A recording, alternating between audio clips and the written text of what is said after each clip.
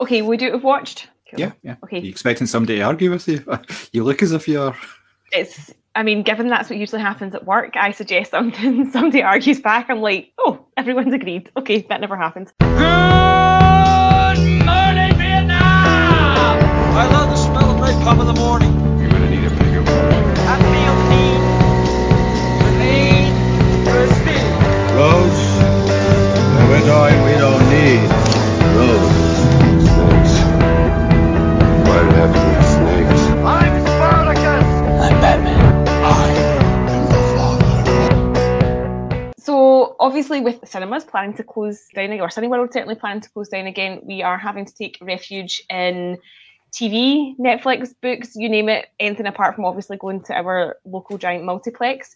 John, what have you been watching since we've last podded together? Quite a lot of stuff, actually. I watched the final 4 Hellraiser films in preparation for our podcast, which has not yet come out with regarding them, which we had a lot of fun talking about. So I had to watch all those 4 to varying degrees of enjoyment. But dear listeners, please listen to our podcast on that rather than me expounding on it here. I went back and watched Memento after our discussion the last time because I hadn't seen it in about 10 years.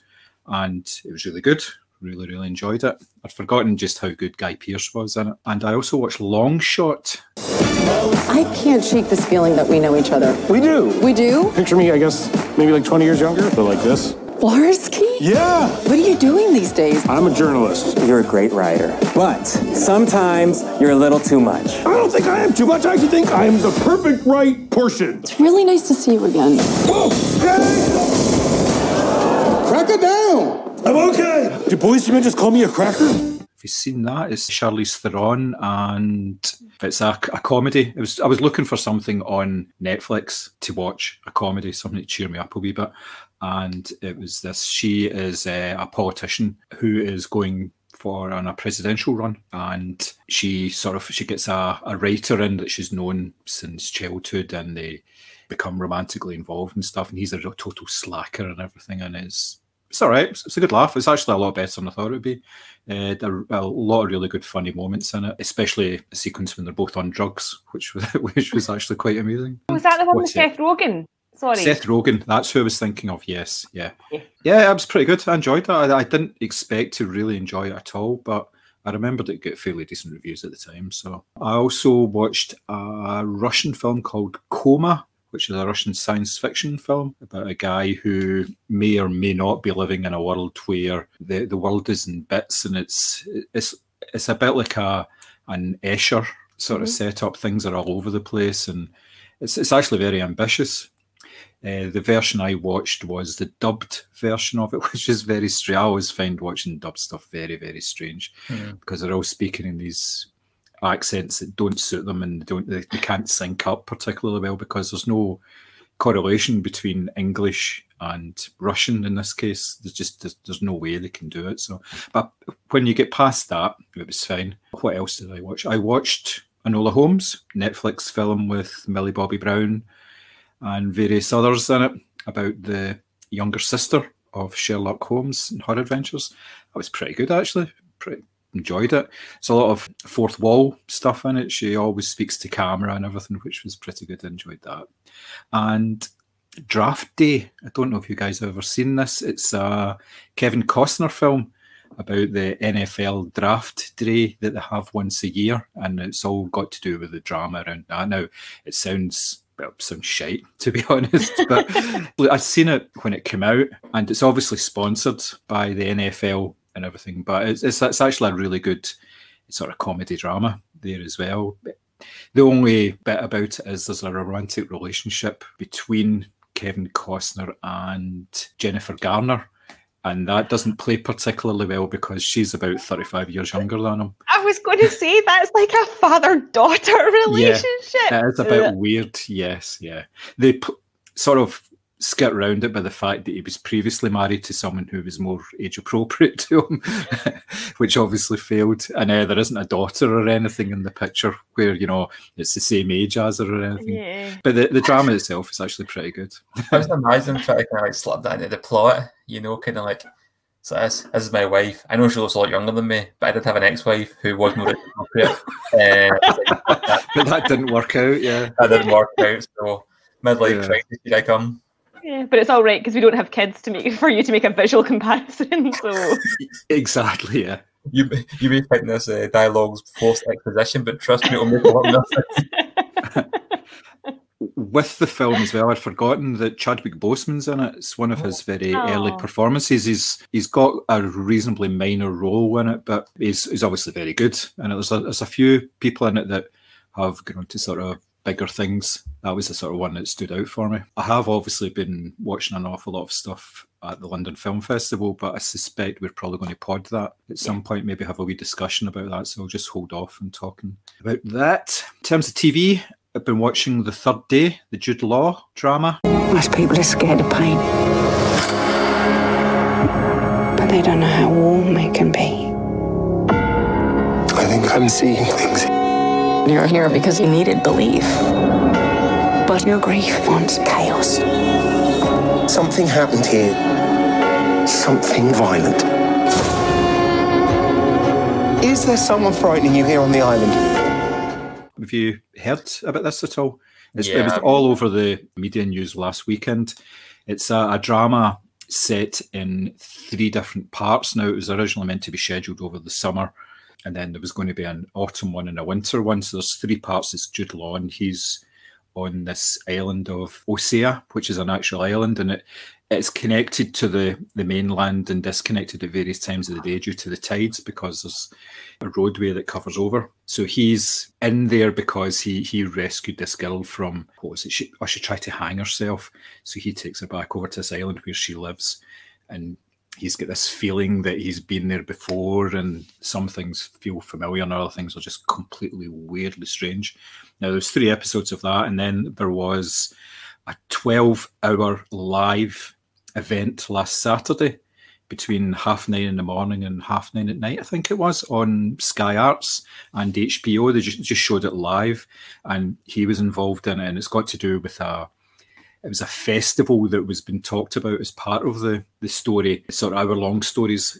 And then this must be this whole festival. Now, I haven't seen all of the 12-hour thing, and some of it just seems to be a bit wibbly-wobbly and it drags a wee bit, but there's story in there as well, and I'm trying to get to see that. Unfortunately, it's not on any of the catch-up services. The only way you can see it at the moment is on the HBO Facebook page. They've got it there in 2 6-hour blocks, but I suspect it will come on to catch-up at some point, because it was on Sky Arts. I'm sure it'll be there somewhere. See, I quite fancied that third day. I kept seeing it advertised, and I thought, right, I've missed the first couple. I'll just go to catch up, get them downloaded. Then I heard about that 12-hour play. Yeah. And went, fuck that, I'll just leave it. I don't think you will be missing very much if you don't see the 12-hour play, because I think it just expands on the sort of Islanders' life and everything from what I've heard. And there's some plot elements in it, but I mean, the next part of it, which is the winter part, has a completely different sort of headline cast. I think it's Naomi Harris is the main actor in it rather than Jude Law. So I haven't seen the third part of it, so I don't know how that plays out or how the whole 12-hour thing plays out, because I haven't read any reviews because I want to hold off on it. So it's a big sort of event thing, and I think it would have been more of an event if we weren't in lockdown, because it would have got more publicity and things like that. And you would have had all these people on the telly talking about it and stuff, but it seems to have passed a lot of people by for some reason, which is a bit of a shame. It's one of the best things I've seen this year, I think. I'll need to get into it then, because of that. Like I said, I did really like the look of it when I saw it advertised originally, and it just passed by. So, along with that, I've watched the second series of Mayans MC, the motorcycle drama, which is a spin-off of Sons of Anarchy, which is excellent, really, really good drama. I watched the first one last year, I think, and this kind of follows on nicely. It follows the same sort of path in terms of storylines and things like that, and it's really good. And I started rewatching Battlestar Galactica just because it's on BBC iPlayer, and that's great. I loved it first time round, and it's just as good. It's holding up really well, considering it's about 14 years old or something like that. It's cracking. And finally, Picard, the Star Trek series. I've worked my way through most of that, and that is really good as well. It follows the same sort of trajectory as the Star Trek series that was on Netflix. I'm struggling to remember the title. Discovery, yes. In that, it's a story that goes across 10 episodes rather than episodic, like Star Trek and everything used to be. Obviously, there's usually a through line with a lot of these things, but a lot of the episodes are just sort of standalone. And that works really well. It's really funny seeing Patrick Stewart trying to run and things like that, which is one of the highlights of the programme, when he has to do stunt work and things like that. And that's been it. I've not had any time apart from that, just with various commitments and stuff. So I haven't been reading anything over the last couple of weeks at all. So that's me. Not as busy as usual, but busy enough. Sammy, what about you? What have you been catching up with? I've actually been at the cinema quite a lot. Well, within reason, just because it gets me at the house, and I was going to see stuff just for the sake of seeing it. So looking at a French police drama, Les Miserables, and it's... Oh, I saw that advertised. It looked amazing. It was pretty good, pretty gritty, you know, quite violent in parts, quite tense. Won't say too much about the plot because the way it kind of unravels, it's best not knowing much. But it's basically this cop getting transferred into the area, and it's some kind of learning the ropes, almost like a training day type idea. Basically getting to kind of know the locals and stuff, and it all kind of kicks off from there. Yeah, I quite enjoyed that. Quite a powerful ending as well. I went to see a New Zealand biker drama called Savage. That was quite good. Quite enjoyed that. Again, very kind of low budget, like drama. I went to see New Mutants. The reason you survived is because you're a very uncommon girl. You're not alone. Not anymore. Do you know what mutants are? Would anyone like to share their first time? That was okay. It wasn't as bad as the reviews make it out to be, but you can tell it's just something that once Disney acquired it from Fox, they're like, we have no interest in making this any sequels of that, expanded on the story, so we're just going to kill it. And that's what the film felt like. It did feel like a TV movie in many ways. The special effects in that were fine. It just didn't really feel like a big deal, unfortunately. It's a shame because it had a lot of kind of potential. But I see Bill and Ted. That's all I'll say about that. I managed to get my... Yeah, I was just so disappointed by it. So disappointed. I really wanted to like it. I tried to like it and just didn't like it. It wasn't very good.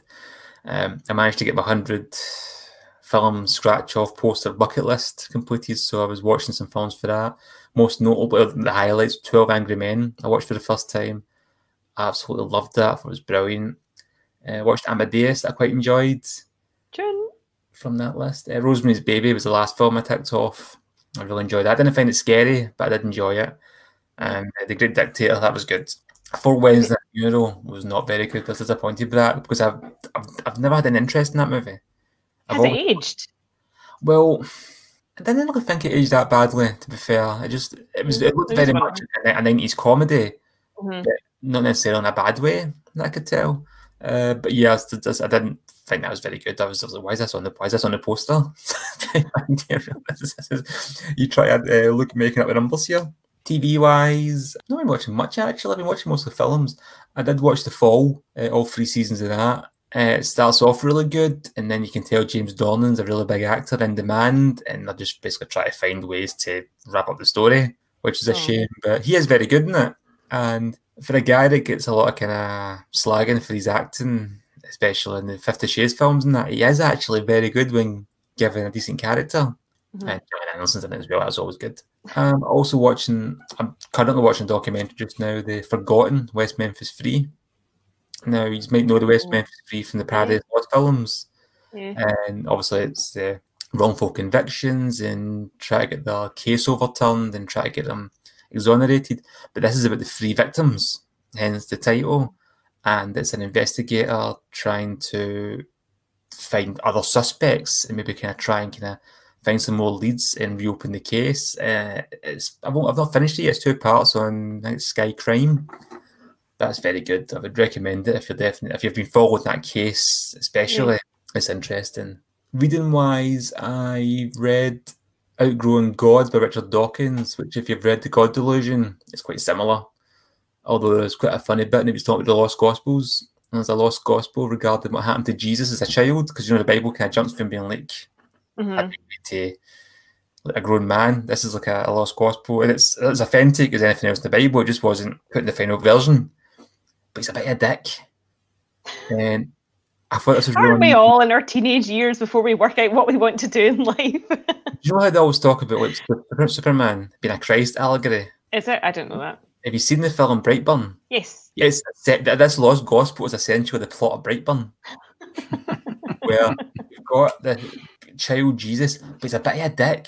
He knows his own powers and he uses them. This kid bumps into him, so he kills him. But there's also like another scene where he's like turning like trees into crows or something crazy like that, and like Joseph just like scolds him, like stop that. And it's like, this idea is like God basically playing with his powers for the first time, and his dad's like, "Get it up, come here."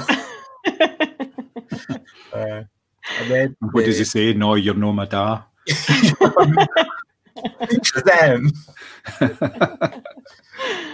Also, this is a hard sentence to say. I read The Reddening by Adam Neville, who also did The Ritual, which was made into a movie with Rafe Spall, which is very good. I recommend that. The book's very good, The Ritual as well. The Reddening wasn't as good. I enjoyed it, but it wasn't as good. And I'm currently reading Hollywood by Charles Bukowski, which is cool. I've nearly finished that. I've not got much left yet. I'd really recommend it. It's a fictionalized biography of the making of the film Barfly, starring Mickey Rourke, based on Bukowski's self. So it's very meta and a lot of kind of Inception happening in it, but he meets a lot of like, real life people in the book, and some of them are very thinly disguised, while others are more kind of, you need to think about who they are. Oh, so it's like Gossip Column stuff where they give you all the clues, but they don't name the person. It's quite funny. I mean, there's one that's like, he just calls this character the Rat Man. But he talks about, he's a famous director who made a film, Pencilhead. Like, okay. That's brilliant. That's There's really the good. actor Tom Pell and his celebrity singer wife, Ramona. Oh, right, okay, yep, So, and then there's other ones actually, you Google them because you're like, no, I don't know who the fuck that is. And there's one is actually said Roger Ebert, isn't it? He talks about having dinner with him and drinks and stuff. It's just, that one I would have never guessed, but it's quite interesting. But there's a really good book. It's really good. If you like Bukowski, you like this. It's just very him, how it's done. And obviously all his books have got a kind of autobiographical element. This is very meta in the sense that he's talking about a film based on him, but he's done it all very fictionalized as well. It's great. It's a cracking book. I'd highly recommend it. That sounds cool. It's poignant at times as well. Yeah. Well, that does sound really, really good. You always have good books. Have you seen the film Barfly? No. With Mickey Rourke. It's very good. I really liked it. I saw it on Netflix. I was going to say fairly recently. I think it was last year or two. I came across it. In fact, Totem, when it's Matt Dillon that plays him. Or Henry Chinaski. But it was good to see Barfly as well, see the kind of comparisons, to see how the two actors both play essentially the same character. Essentially, Charles Bukowski, and much similar the way that Bill Murray and Johnny Depp both played Hunter S. Thompson. Yeah. Both of them captured the character very, very well, but brought their own thing to it. But yeah, I'd recommend the book. It's good. I'd recommend the film as well. I really enjoyed it. Yeah, no, that sounds really good. I finished Philip Kerr's series of books, the Bernie Gunther ones, which I actually dragged out reading it because I've loved them so much that I didn't want to finish this last book called Metropolis, and it's set in pre-war sort of Weimar Berlin. It's all very Kit Kat Club and all that sort of thing, and it was excellent. It was a really, really good, strong sort of murder mystery type thing to finish on.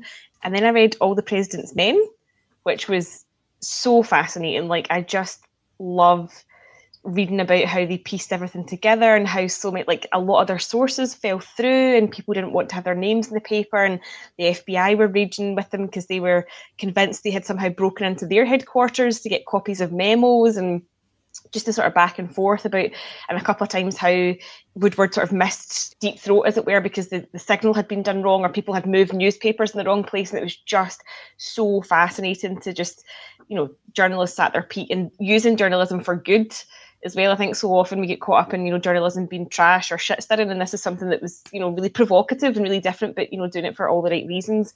And I am 2 chapters away from finishing this, Simi, your recommendation, The Looming Tower. Obviously, I've watched the series and the book has just annoyed the fuck out of me. Like, really, there's so many, like, if this was someone dating someone, like, the red flags would be everywhere. Like, there were so many signs of, this, attack was coming. The CIA knew about it. It was literally a dick measuring contest because they didn't want to share information between the 2 agencies.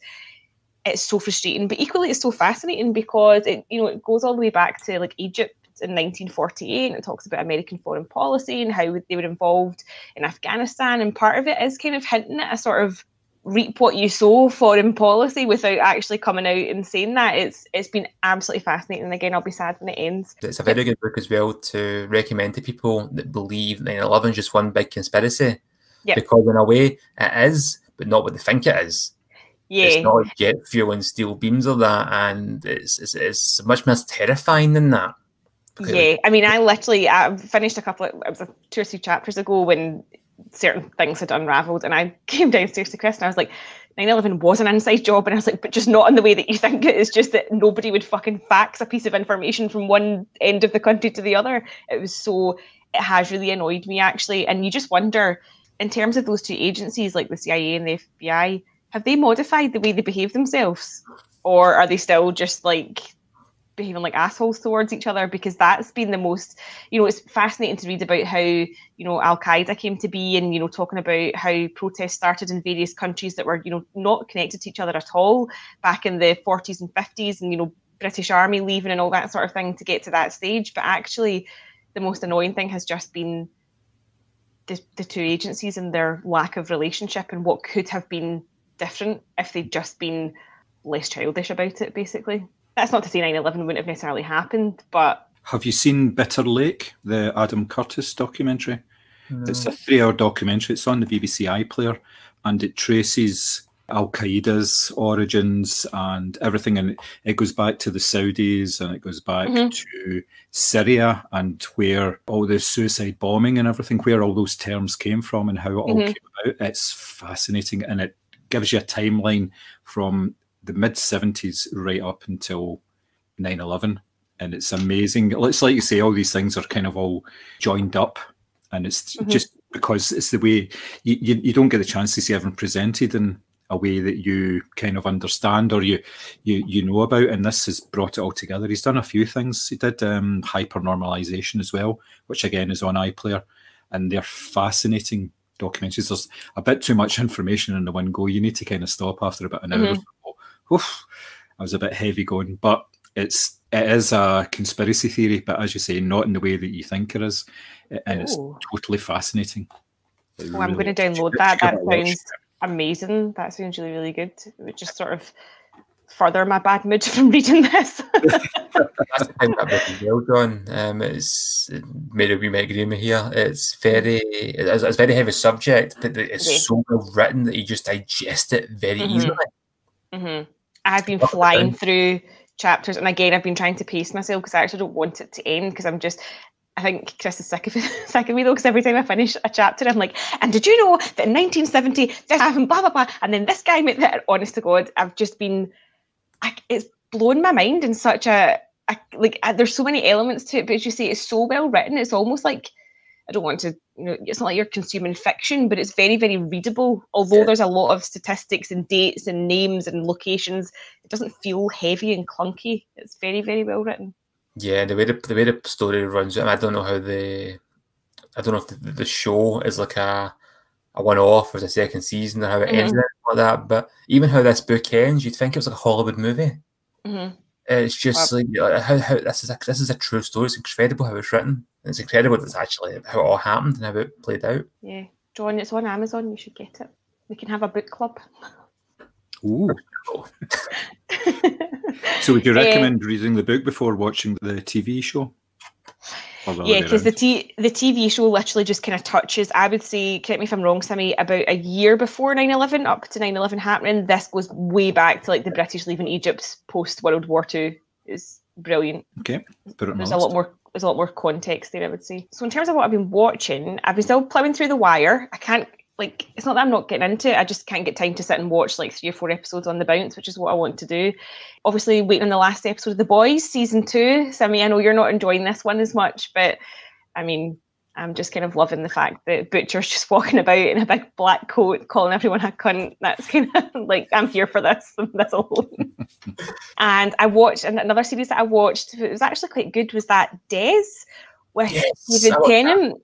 Yeah, where he was playing Dennis Nielsen. I thought that was quite creepy and quite unnerving because obviously, you know the story, you know, the bodies get found, bits of them get found in the house and the drains and stuff like that. But I thought his performance was really good. I thought he was quite sinister. And if that's what Nielsen was like in his interviews, then that must have been really unsettling for those police. But I thought it was a really good series. It's only 3 parts as well, so you can kind of fly through it. It's how nonchalant he is for the whole thing. It's like, that's what makes him more terrifying, because he's very creepy and sinister. Not because in a Hannibal Lecter type way where he's kind of like hamming it up. It's the fact that he's just, oh yeah, I killed that guy. Yeah, just put your seat down, you know, and I put that guy's torso on the couch and had my breakfast for watching the telly. Yeah, he sat in that chair, I sat in this chair, and we sat and watched the news together. And the way he's explaining it, you're just like, do you fucking hear yourself? Like, it's crazy. It was really good though. John, I tried to watch Enola Holmes, couldn't get into it, so I gave up after about 45 minutes, I must admit. Not even Henry Cavill's suited and booted could keep me interested. I watched Unhinged. This is where your first lesson begins. It's okay. It's gonna be okay. That's where we are in this world today. We seem to have developed an inability to apologize to anyone for anything. The terrible Russell Crowe movie. I watched that. Honestly, so many films I keep forgetting, but yeah, I watched that as well. Yeah, it's really terrible. The grunting was quite unnerving. I watched The Social Dilemma, the documentary about YouTube and Facebook and algorithms, because I'm just kind of sad and geeky that way, and I like to know these things. Terrifying though. Oh, utterly terrifying. I now want to go and live under a rock in an island in the middle of nowhere with no phone signal, where nobody can track my thoughts for the rest of my life. That would be nice. Can I just go back to Unhinged quickly? Sorry, mate, I know I interrupted you. I do apologise. It's just you keep mentioning stuff that I've seen. Did you enjoy it? I don't know. I don't think it's a good film. It's not a good film, but I did enjoy it. And I know what you mean. I just was put off by where it started, that weird grunting, and I turned around and I was like, is he wanking in his van? And that just kind of set the tone for the rest of the film. I think it was a way as well. I'm watching it going, I think he's maybe overreacting a wee bit, but I do kind of see where he's coming from at the start. If she just said sorry, we wouldn't be in this position. Yeah, so that was terrible. I watched, Sammy, I don't know if you've watched this yet, L'Immortale, the follow-up to Gomorrah. That was just, chef kiss. That was so good. And it's just made me realise how much I missed that series, and I hope it comes on again, not least because I like to prance around the house doing my worst Italian accent with the hands everywhere. So it wasn't what I was expecting, though. Did you know that program? Did you know what it was about before you watched it? Because the synopsis told you one thing, and then within the last 5 minutes, I'm like, whoa, just totally. I'm glad I went in cold, because I did not expect. I thought it was going to be just an entire. I don't want to go too much spoiler territory, but I thought it was going to be an entire prequel set flashback type thing. Yep. Brilliant, absolutely brilliant. The ending, I was like, I can't wait for season 5. Yeah, I know, me too. It just got me really, really excited. So there was that. I watched The Broken Hearts Gallery, which I take it you two have not seen because it's very teeny bopper, ladies, let's all cry over ice cream and chocolate together type of movie. And I actually really enjoyed it. It had Dacre Montgomery from Stranger Things in it, which is kind of why I went to see it. But it was actually it kind of avoided sort of too many stereotypes. And actually what was really pleasing was the women that were in it were just nice, normal shaped women. Like, nobody looked like they had just come off Milan Fashion Week and hadn't eaten for 6 months. They were just like really nice, healthy looking normal girls, which I really appreciated as well. I watched I'm Thinking of Ending Things on Netflix, which totally had me in the palm of its hand up until the last 15 minutes that just lost the fucking plot. So that was like really disappointing for me, because I was so looking forward to that. And finally, the last thing I watched was American Murder, The Family Next Door, which is a documentary about Chris Watts, and it just pissed me off so much because he's just such a bastard. So that's been my TV and movie viewing experiences for the past couple of weeks.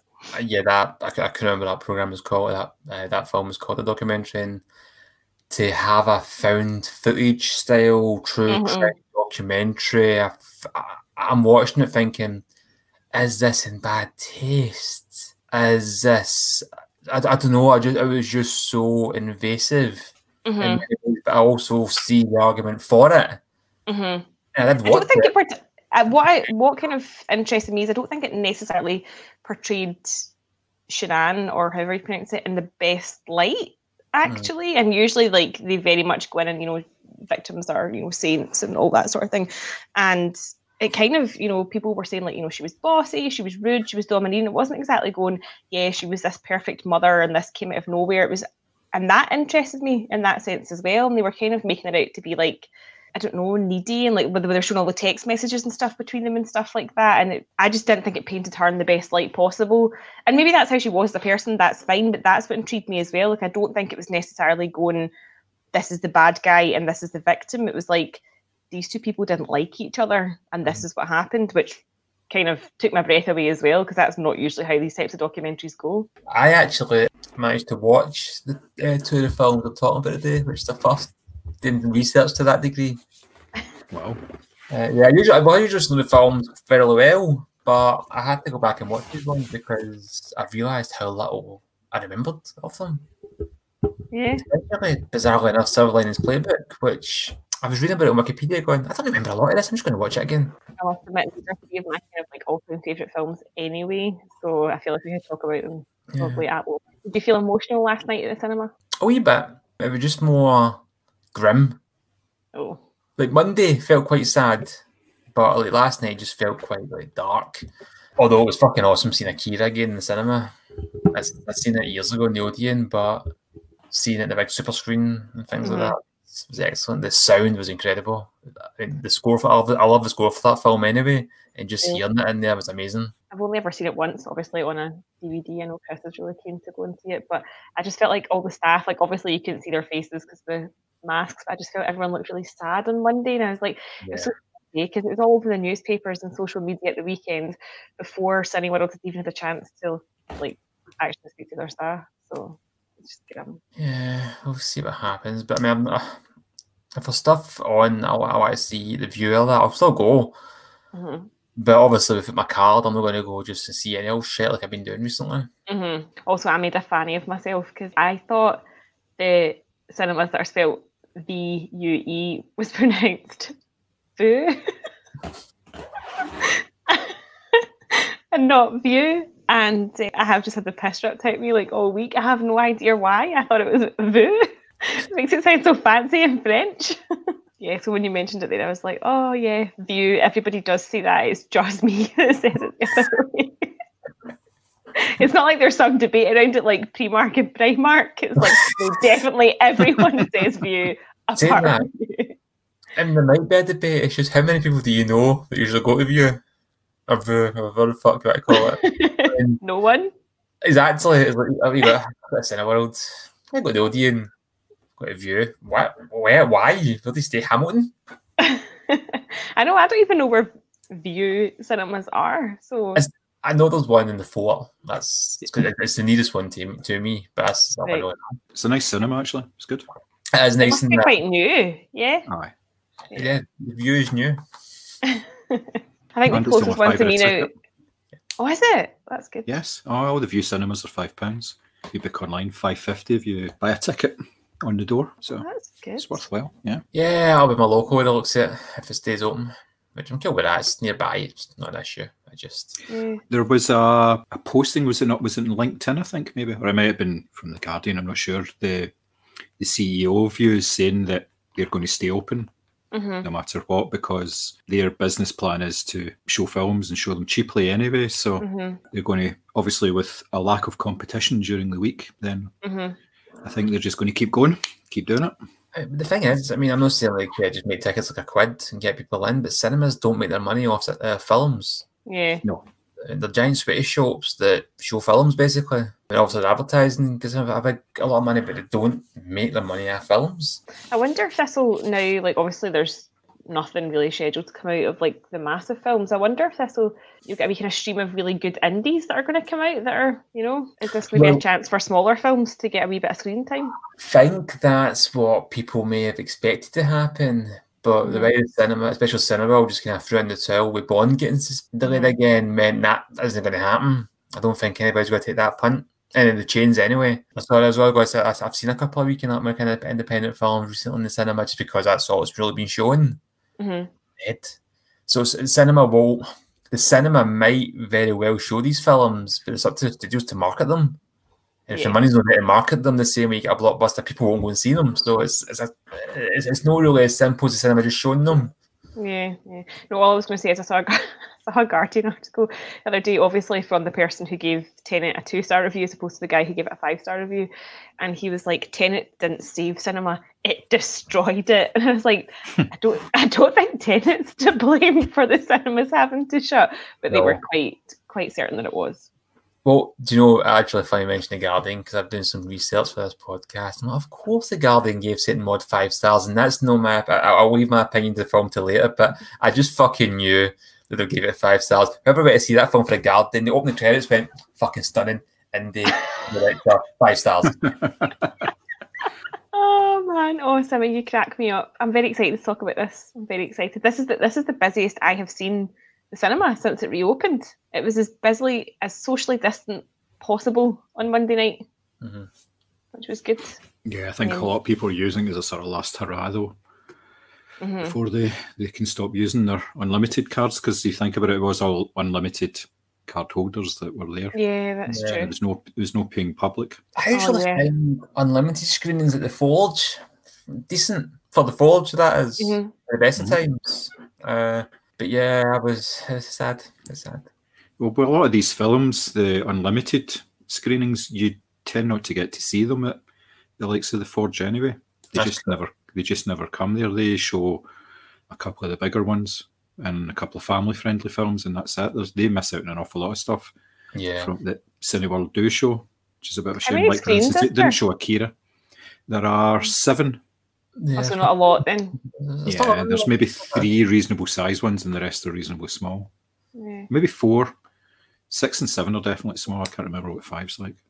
I'll never forget the first time I went to the secret screening at Cineworld, and it turned out to be Planet of the Apes. And the guy next to me went, "Oh, for fuck's sake," and just stood up and walked out. And I'm like, why? Does he have something against apes? But people seem to think it was going to be Guardians of the Galaxy, and it's like, really? You really think that's what it was going to be? No, this is the first secret screening I'd been to, so I had no idea what it possibly could have been. I was only disappointed it was Planet of the Apes because it was out 2 days later. But other than that, I'm like, I mean, you've seen the hashtags on Twitter on that. It's like wasted snacks, and it's like, oh, come on. Honestly, the people who straight away jumped on the whole, like, am I going to have to pay for my unlimited card? Like, fuck up. There are 5,500 people losing their jobs, and you're worried about whether there's fucking 17 quid coming out your bank account. I mean, shite. And as someone who handles a business social media account day in, day out, not that I obviously get abuse despite the fact that we're a recruitment agency, I just couldn't help but feel for whoever was managing their social media, because that must have been worse than ScotRail. Yeah, I know, it's almost like it's the CEO of the company sitting on social media. Yes, you want all your money while I'm sitting on my ivory tower. Ha ha ha ha ha. I'm throwing staff into the fire.